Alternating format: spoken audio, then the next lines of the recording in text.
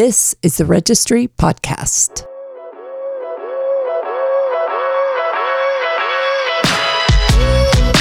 Welcome to the Real Perspectives Podcast, where we bring you insightful discussions on the most pressing topics in our communities. I'm your host, Vladimir Bosanac, the co-founder and publisher of The Registry. And today, we're thrilled to have a special guest, Michael Allen, the Community Development Manager of the vibrant city of El Segundo. Michael has been at the forefront of innovative city planning and community engagement, driving El Segundo towards a brighter, more inclusive future. In today's episode, we'll dive into the heart of community development, exploring the challenges and triumphs of building a city that truly reflects the needs and aspirations of its people. Join us as we uncover the stories behind the strategies and the vision that's shaping the future of El Segundo. Welcome, Michael Allen, to the Real Perspectives Podcast. Michael, good morning. How's it going? Good morning. Doing well, thank you. How are you? I'm doing well. Where do we find you today? Where are you? We are in the heart of El Segundo here this morning. Excellent. Everyone back at the office and sort of actively engaging with your projects and all the other stuff happening around the city. That's right. We're 100% in office, going on a couple of years now, back in the office, full-fledged and forging ahead here. Wonderful. Well, Michael, I always love to ask our guests at the beginning to give a little bit of an introduction, about, their background. I would love to hear from you sort of how your path led you to El Segundo and, a little bit about your role and the city. Sure. So I am Michael Allen. I'm the Community Development Director in the city of El Segundo. I have a pretty traditional upbringing in city governance, working in local municipalities throughout Southern California. My trade is in city planning, so I got my undergrad at Cal Poly Pomona in urban and regional planning, and came up through at least 5 or 6 different cities in Southern California through the planning department or planning division, and moved into El Segundo about a couple of years ago as the community development director. As the community development director, I oversee building and safety, code enforcement, planning, and housing. And all those programs are administered through my department, or those divisions are administered through my department here in El Segundo. Michael, it's probably worthwhile also asking, how different could that role potentially be in some other city, and is it more expansive in your city, kind of given the size of the city and all of that? Yeah, generally, most cities they're going to have a version of community development, sometimes referred to as development services or strictly building and planning department. And as you alluded to, depending on the size of the city, the makeup of that could vary. Always, and probably in all cases, building and safety and planning are within that department. Then depending on the size and the makeup of the city, in larger cities, you could have economic development, code enforcement like we have, housing like we have. There could be other sort of programmatic services. We are not a social service, but we do focus on addressing quality of life issues in the community. So there could be an array of other services and programs that are provided in the community development department, but always planning and building for sure. Michael, how big is your group? And tell us a little bit about how, the evolution of sort of what's happening around the city over the last few years. How has that impacted not just your part of the organization, but, the city overall? Sure. So community development in El Segundo is made up of about 19 full-time staff members, split between building and planning and code. We deal predominantly with the built-out environment in the city, and so from single-family homes to commercial multifamily homes to literal commercial industrial complexes, anything that gets built or improved in the city comes through my shop. In the last couple of years, there's been a significant evolution in the development community, shifting away from building out new square footage and prioritizing investing or reinvesting in existing facilities and existing infrastructure. And so not a significant change for my department in terms of workload, just shifting priorities rather than than focusing on new build outs, our staff time is primarily geared towards helping facilitate the process of tenant improvements, or helping landowners, developers figure out how to maximize the use of their existing square footage. What role does the city play in the greater Los Angeles County, and how significant is it both economically and also geographically? Yeah, so El Segundo, we're a tightly packed 5 square miles within Southern California, just south of LAX, located within the South Bay geographic region, just north of Redondo, Hermosa, Manhattan, Torrance. We are bordered by, within the city limits, the Chevron oil refinery, which is the impetus of the name El Segundo. Chevron, originally Standard Oil, founded up in Richmond, which was the first oil refinery in Richmond, California. This was the second largest oil refinery under Standard Oil, and so making us El Segundo, the second. And so we are, as our mayor likes to say, the most important 5 square miles in Southern California. And I always add, comma, economically, because we are an economic powerhouse, probably not only in Southern California, but throughout the state. We have given our proximity to the 405 freeway, the 105 freeway, LAX, we have an amount and level of access that most cities don't have in and out of the city and in and out of the region. But we also have a significant footprint in aerospace, technology, and U.S. defense, contract industry company or industries that have been here for a long time and provide long-standing relationships with the federal government and supporting the defense industry. And that is a significant footprint in our community, and it's a long-standing history that we have, and it keeps El Segundo very relevant in new technology and advancing technology. And so, we're always challenged with just keeping up with it. What can we do to keep up with that and keep them here and help them grow and help them expand? And then we have this beautiful, quaint little residential side of town. It's about 1 square mile or so, 1.5 square miles of residential, predominantly single family residential. And if you didn't drive through, you'd have no idea that there was this Main Street USA here in El Segundo, and it's the best hidden gem here in the South Bay. Yeah. And your proximity to LAX, I imagine, is also a big economic driver for the city too, right? Yeah, I believe we get a lot of sort of ancillary business and activity and through traffic, with the proximity to LAX. Yeah. So you've had an opportunity now, as you said earlier, to work at a couple of cities around the region. I am curious in your kind of mind, what makes for a successful city government, and maybe especially given kind of what we've all gone through over the last few years. Yeah, it's a relevant and difficult question to answer. Local cities have struggled the last few years, and I've been fortunate to work in a couple, especially the last 4 years, that were very well off in terms of stable financially.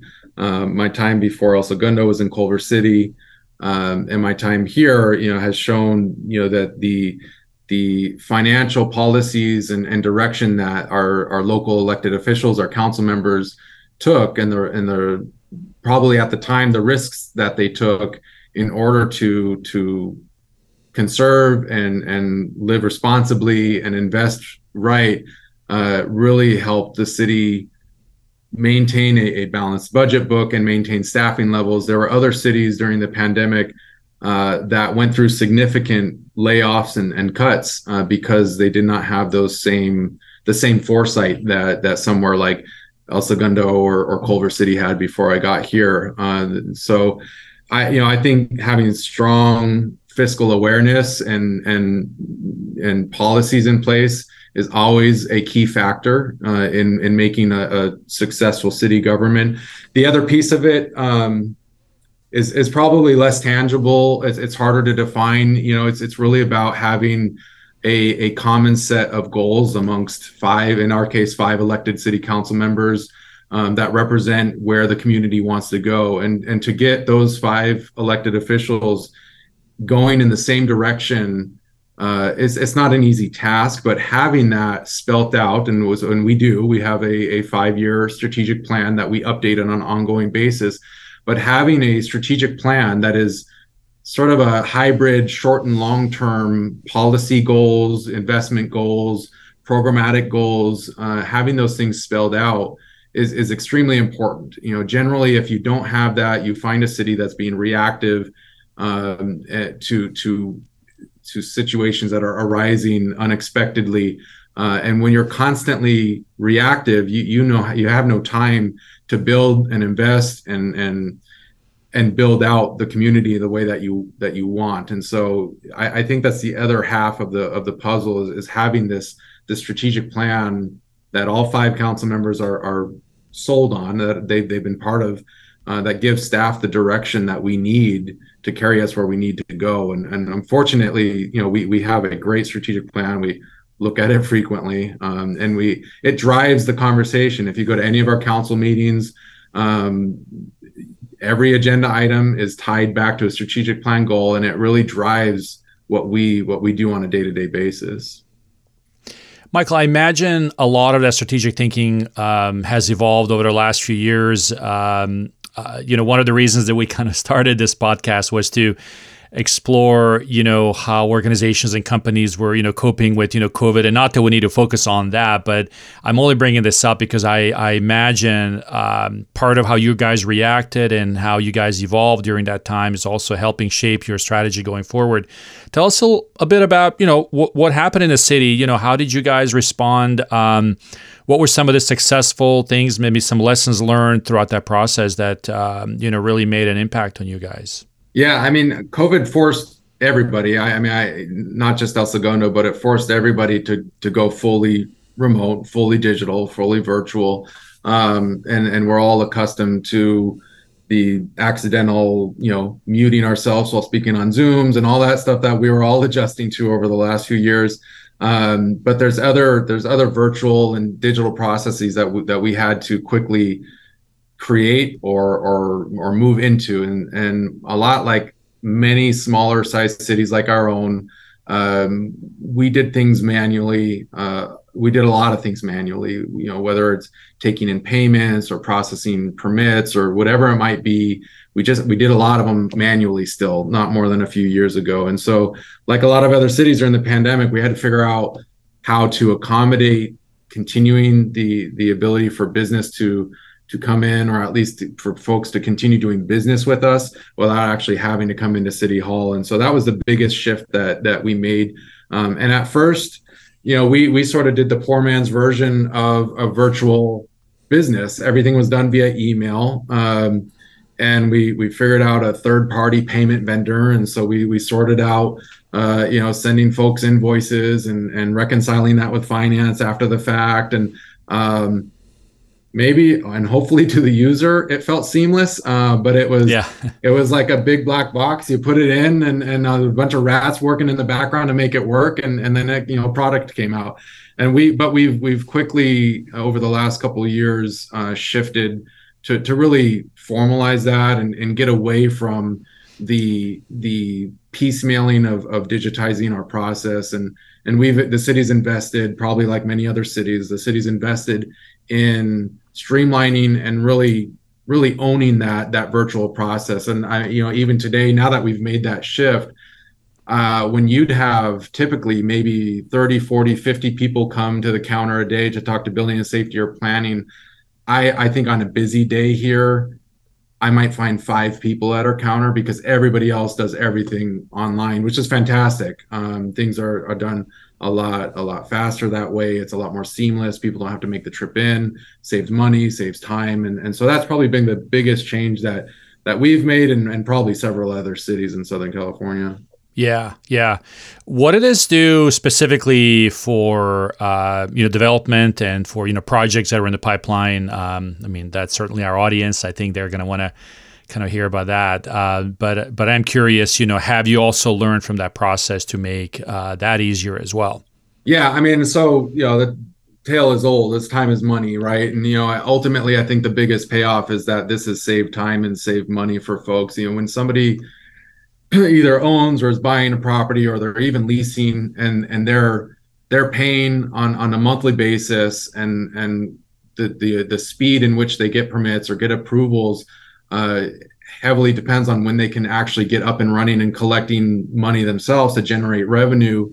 Um, the difference of applying and getting a permit in 2 to 3 weeks versus applying and getting a permit versus 3 months, which could be the case in some cities, it's significant. When you're paying tens and thousands of dollars a month, that can add up. And in some cases, you have developers waiting through the process for upwards to a year, depending on what type of approvals they need. And so all this, really shaves that down to minimize the amount of time somebody's in waiting, to shave down, the turnaround time for approvals, and ultimately saves folks money. I think, sort of anecdotally, we've cut the processing time just for building permits by a third. We've cut off about 33% of the time in turning around permits, at least for reviews. And then the overall window from application to permit issuance,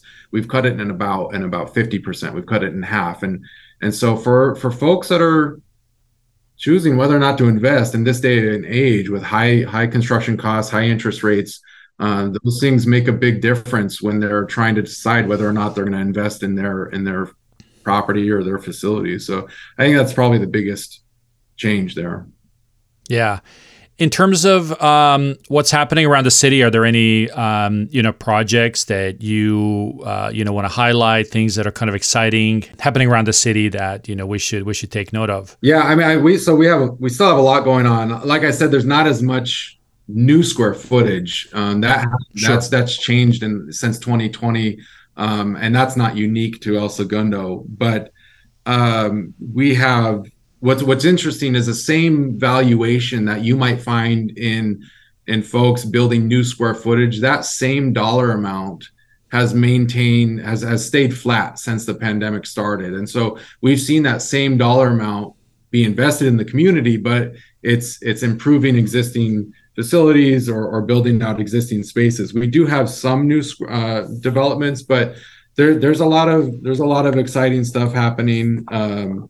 We've in the last couple of years, we've entitled and they're halfway through their build out the Chargers headquarters, which is a couple 100,000 square foot corporate office, training facility, entertainment venue for the players and staff, 3 full-size football field practice fields, and that's a significant build out. The Beach Cities Media Campus, which is on sort of the southern side of the city off of Rosecrans, is another couple 100,000 square feet of new creative office. And so at a time when, the office space is a big question mark in people's mind, we still have folks investing and building several 100,000 square feet of new potential creative office space here. Standard Works, which is within our very unique district called Smoky Hollow. It's a post-World War II old brick, single and 2-story buildings that are post-World War industrial type buildings. Standard Works was a 2-phased construction project where they built out a couple 100,000 square feet that is now half of it is leased out to ABL, and they're currently building out the second half. That is a beautiful reimagined building that is going up from 2 stories to 5 stories. It's a great adaptive reuse, and probably the next big thing that we're looking at is we've had several conversations is working with the previous CEO and founder of Whole Foods, John Mackey, who is going down a new adventure called Love Life. It's a very interesting concept. It's not a land use that fits squarely in a box. And they're still working out, the assemblage of sort of workout, dining, healthy living combination of uses. Pickleball, fastest growing sport in America. Yes. So they are looking to locate their flagship location here in El Segundo, at our former existing commercial center where Best Buy was previously located, and that is extremely exciting. It's going to be the first and only of its kind, probably for a long while, and they're looking up to get up and going, I think, early 2024. Yeah. Michael, over the last couple of years, I'm sure you have mentioned there have been a number of companies that are interested in kind of looking at El Segundo or have shown some kind of interest in expanding there. Tell us a little bit about that and kind of how that's played out. Yeah, so El Segundo has been fortunate to be home to some really long-standing industries, Raytheon, Aerospace, Boeing, Northrop, the LA Air Force Base, which is now Space Force headquarters, and this is given us a level of stability that's been fantastic. It's also opened the door to, as some of these companies morph, maybe their footprint shrinks. It's opened up the door to some great adaptive reuse, particularly Beyond Meat, who was originated here and then expanded, and then L'Oreal, who was looking to locate at their West Coast headquarters. Both took over a old industrial space that was previously run out of Northrop Grumman, and they adaptively modified and renovated those buildings, these great old hangars with sawtooth roofs, and completely renovated the buildings to revamp it. You wouldn't even know it was an industrial space today. And we've seen time and time again these companies like Beyond Meat and L'Oreal finding facilities in El Segundo that they'd like to reinvent. And those are in sort of the eastern side of town, in the very traditional industrial spaces. We see the same thing in our Smoky Hollow district, which is the smaller curated industrial, small, single 2-story brick buildings, where you have sort of an assemblage of different types of industries and space that can accommodate different types of industries. We see like life science or biosciences, so the small startup tech companies, different sort of sports and entertainment services or professional services, growing those spaces throughout the city. We see a lot of different type of tech and investment. Rivian has set up a growing shop here that they've taken over, as well as Kite Pharma. And there's some then notable property owners and notable developers, and Nat Studios, which is a part of Patrick Sushun's assemblage of companies. The 888 Douglas, which is where Beyond Meat and L'Oreal took over, was an assemblage of properties from Michael Hackman, who traditionally invests in studio properties throughout Southern California. We have longtime headquarters of Mattel, and there's some fallout. There's some ancillary businesses and business support industries that come here because Mattel is here, or they're interested in being here. And so there's a lot of growing that's happening in the tech and startup world. Varda Space is a brand new tenant here who's quickly growing, as well as I think just passed across my desk the other day. Radiant Technologies was homegrown in El Segundo and needed to expand their footprint. They found a new headquarters here where they're building the first zero emissions power source for outer space. I couldn't really believe when that crossed my desk, because what is going on east of PCH? And so there's a lot of opportunity. There's a huge diverse net of office space and industrial space and research and development space that can be found in El Segundo, and it provides very, very close connectivity to all these different industries that are closely related, and it's a great sort of symbiotic relationship between all these different businesses and industries here. What has been your pitch to either developers or companies that have been looking to do things in El Segundo? And how have you helped transition the questions around what is happening today in the city and how you position yourself within the bigger city administration? Yeah, it's interesting. I'm usually not brought into the conversation until there's already some level of interest. We have a phenomenal team that's part of our sort of economic development, outreach, and engagement, and they work very closely and on connecting with folks that both are here and maybe want to expand, or those who are looking to relocate on a regular basis. There's these fantastic campaigns that really demonstrate the geographic location and benefits of being in El Segundo, the proximity to the, whether it's transportation or the different aerospace or national defense contractors, or the infrastructure and space available for tech startups. And there's really a phenomenal effort in that sense. And they usually bring me on the conversation because by the time they're interested, they want to know how much red tape is there. And I am the department of red tape, and so they're usually wondering, well, Michael, how difficult is this going to be? And so my job is always to try and flip that and explain to them how easy it's going to be.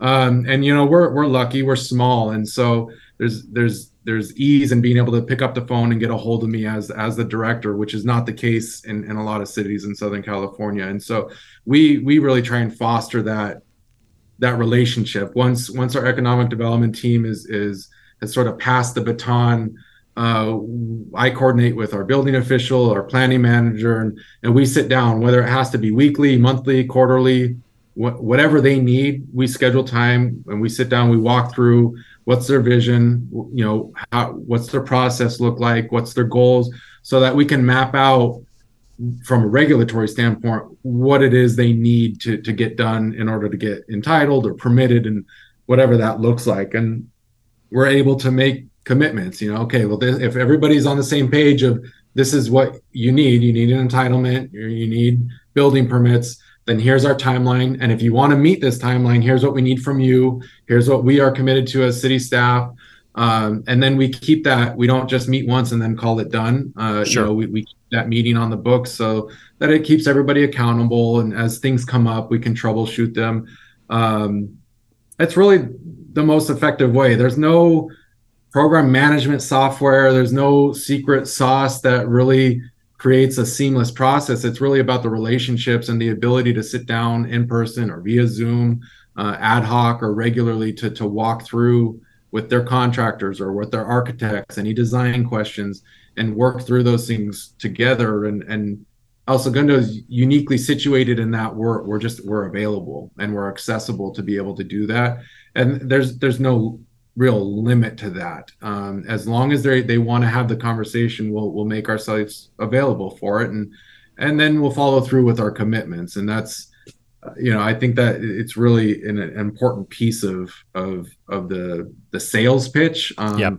But usually by the time they talk to me, they're already sold. It's just I have to make sure that they know that I won't, that we're not going to be throwing up any red tape that they didn't expect. Yeah, it makes sense. Every decade or so, cities will put together, a new specific plan, whether it's a downtown specific plan or, something similar to that. I'm curious for you guys, how have, the last few years reshaped what that product may look like, what the next edition of that may actually be? Yeah, so when I came to El Segundo 2 years ago, I was shocked. I think we have in 5 square miles, a third of which is the Chevron oil refinery. So it's really much less than that. We have, I think, 13 or 14 specific plans, which is a lot. So we are the city of specific plans. But what that really tells us is that we go through the effort. There's underlying zoning, there's underlying sort of big picture general plan, but we've spent the time over the last 50, 60 years to curate what we want in different segments of the city. And so some of those specific plans are pretty old, they're built out, but they were realized. The city identified this is what we want, and it's unique here, it's different than the rest of the city, and they invested and spent the time creating those specific plans. We are now wrapping up updating two specific plans because we thought it was important. It was time. There's the downtown specific plan, which has been around for about 20 some odd years. What we learned, the pandemic did a lot of things. It sort of surfaced any faults we all had. And one of the things that we saw through the downtown specific plan, the other plan was the Smoky Hollow specific plan, is they were not materializing what the vision was. The Smoky Hollow specific plans from 2018, so it's not as old, but we saw very quickly that both of those documents were outdated, and they were not materializing what we had envisioned for either the downtown specific plan or Smoky Hollow. So we've taken a hard look, and the downtown specific plan we revamped. We essentially threw it in the trash and said, let's start over. We kept the framework of it, but otherwise, really, we spent a year and a half working with the community, with Planning Commission, with the City Council, re-envisioning what they want in the downtown.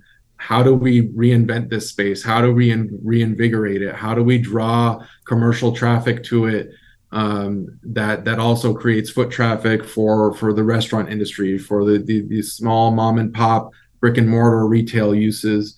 How do we deal with the changing, demand in parking and vehicle trips, and everybody taking electric bikes now? And, what do we do with that? And how do we create a sense of space? What do we do with the public place? And so we're just wrapping that up now. We're about 2 years in. We're just finishing some environmental studies on it. But the same goes for the Smoky Hollow specific plan. We didn't reinvent it in its entirety, but we took a hard look at it. We realized that since 2018, it was originally crafted to be very, very specific. They created a very curated specific plan that said, we only want these 5 types of uses that have to fit these 5 criteria very, very strictly. And the world changed over the last 4 years. Those uses don't really exist the same that they used to. You don't see standard brick and mortar retail in the same way that you used to. Even the restaurant industry has, over time has changed. You don't see traditional white tablecloth dining anymore. It's very rare that you see that. And so uses are morphing. And so we took a look at that and tried to figure out, how do we change the land use categories to a defined type to a more sort of values based? How do we shift it so that the priority is not necessarily a particular business, but it's a business type.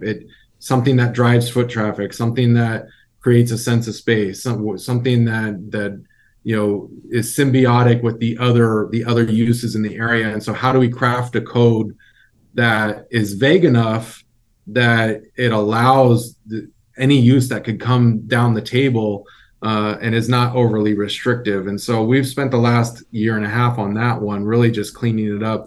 And those were both city initiated. It wasn't something that a developer came in and said, hey, we're having trouble doing X. And then we made them go through this application process. So it was something that the city recognized has been a difficulty. It's hard for folks to locate in the downtown. It's hard for folks to locate in the Smoky Hollow. And so we took that burden on to carry the cost and carry the process ourselves.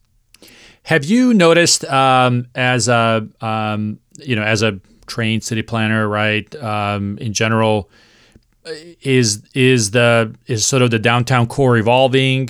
Any sort of personal thoughts about that in general? Not necessarily stuff that you're including in the specific plan, but just from your experience, kind of as you are seeing things happening in your city and elsewhere, right?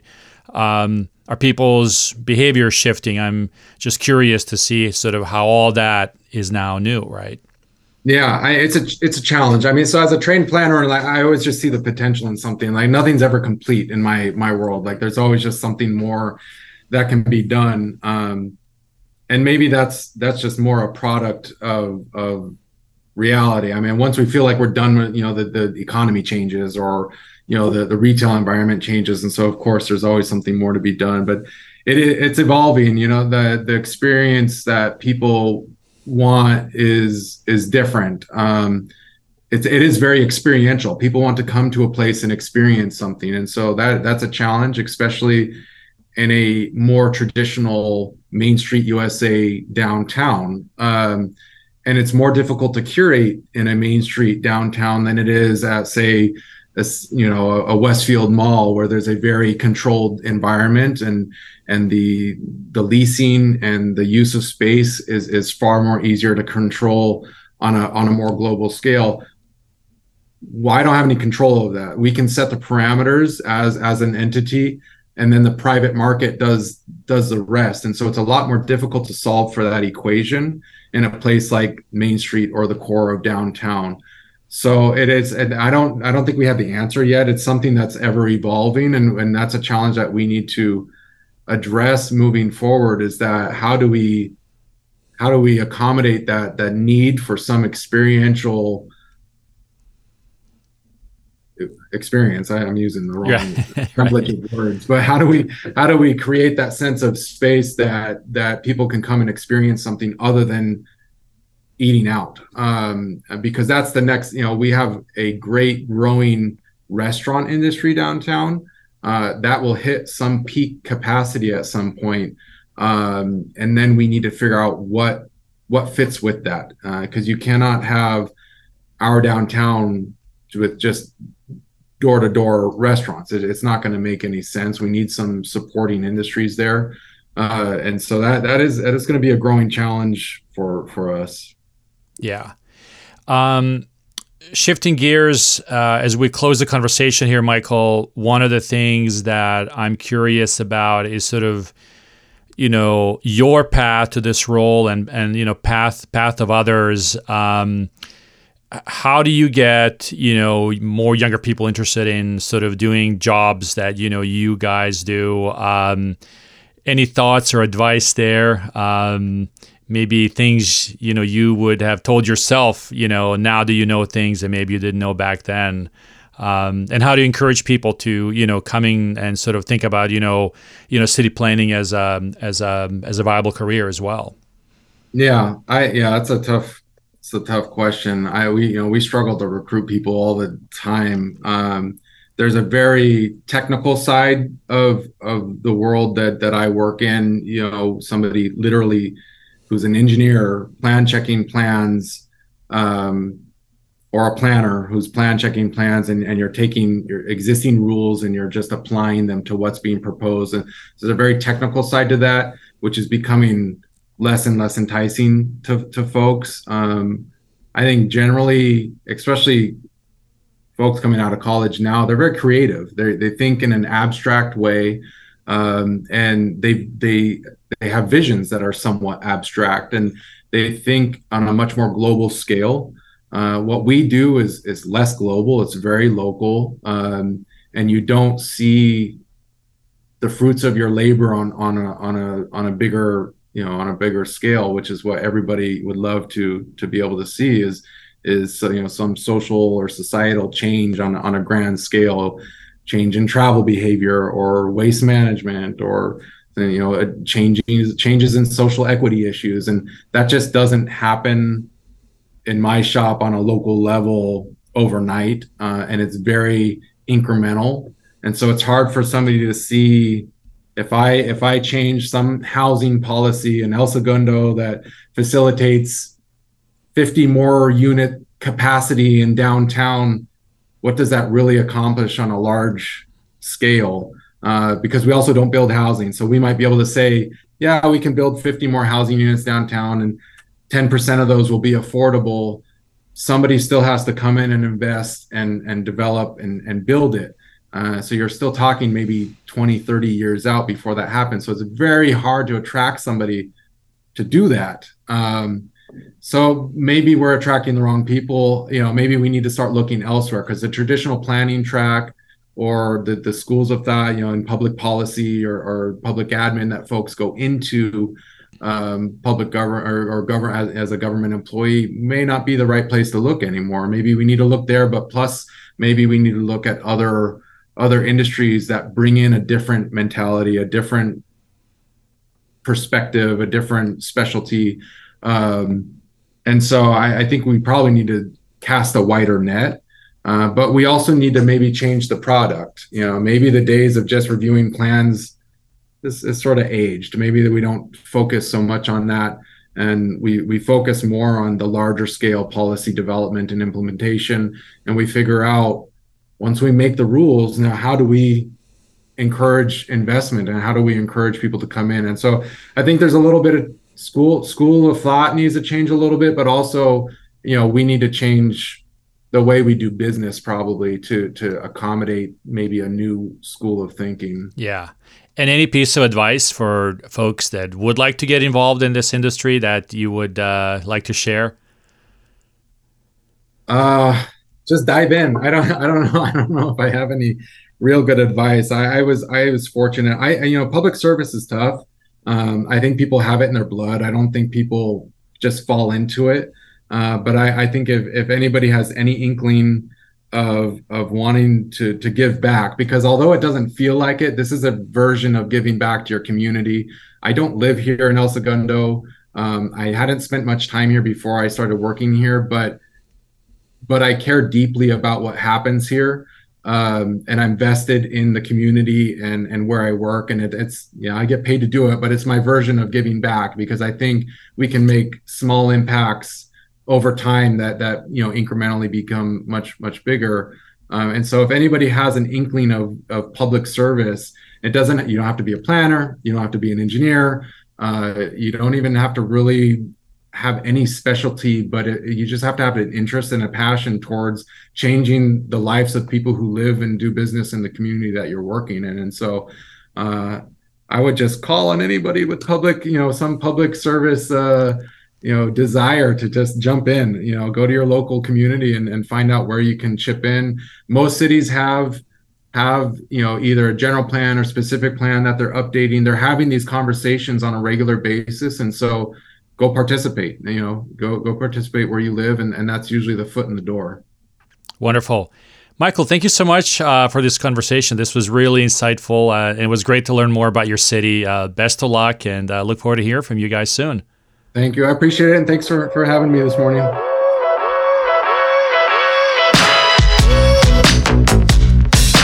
That was another episode of the Real Perspectives podcast, and we thank you for taking the time to listen to it. Conversations like these help us comprehend our evolving industry better and hopefully provide a perspective that helps you understand the dynamics of commercial real estate. If you like this episode, please subscribe to our show and tell your colleagues about it. That is the best way to spread the news and help us remain relevant across the industry. Cheers!